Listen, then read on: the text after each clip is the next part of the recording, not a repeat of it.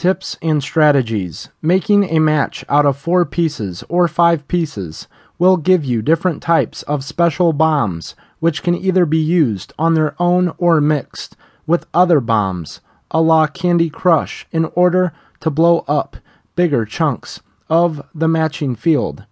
You can also double tap a bomb in order to blow it up without having to match it with another combo. Continue blowing up bombs in order to earn a rainbow piece, which knocks out all of one color. Unfortunately, you cannot match a rainbow piece with a bomb of any kind. If all that you want to do is match stuff without having to worry about rebuilding the mansion, you can do that for as long as you want.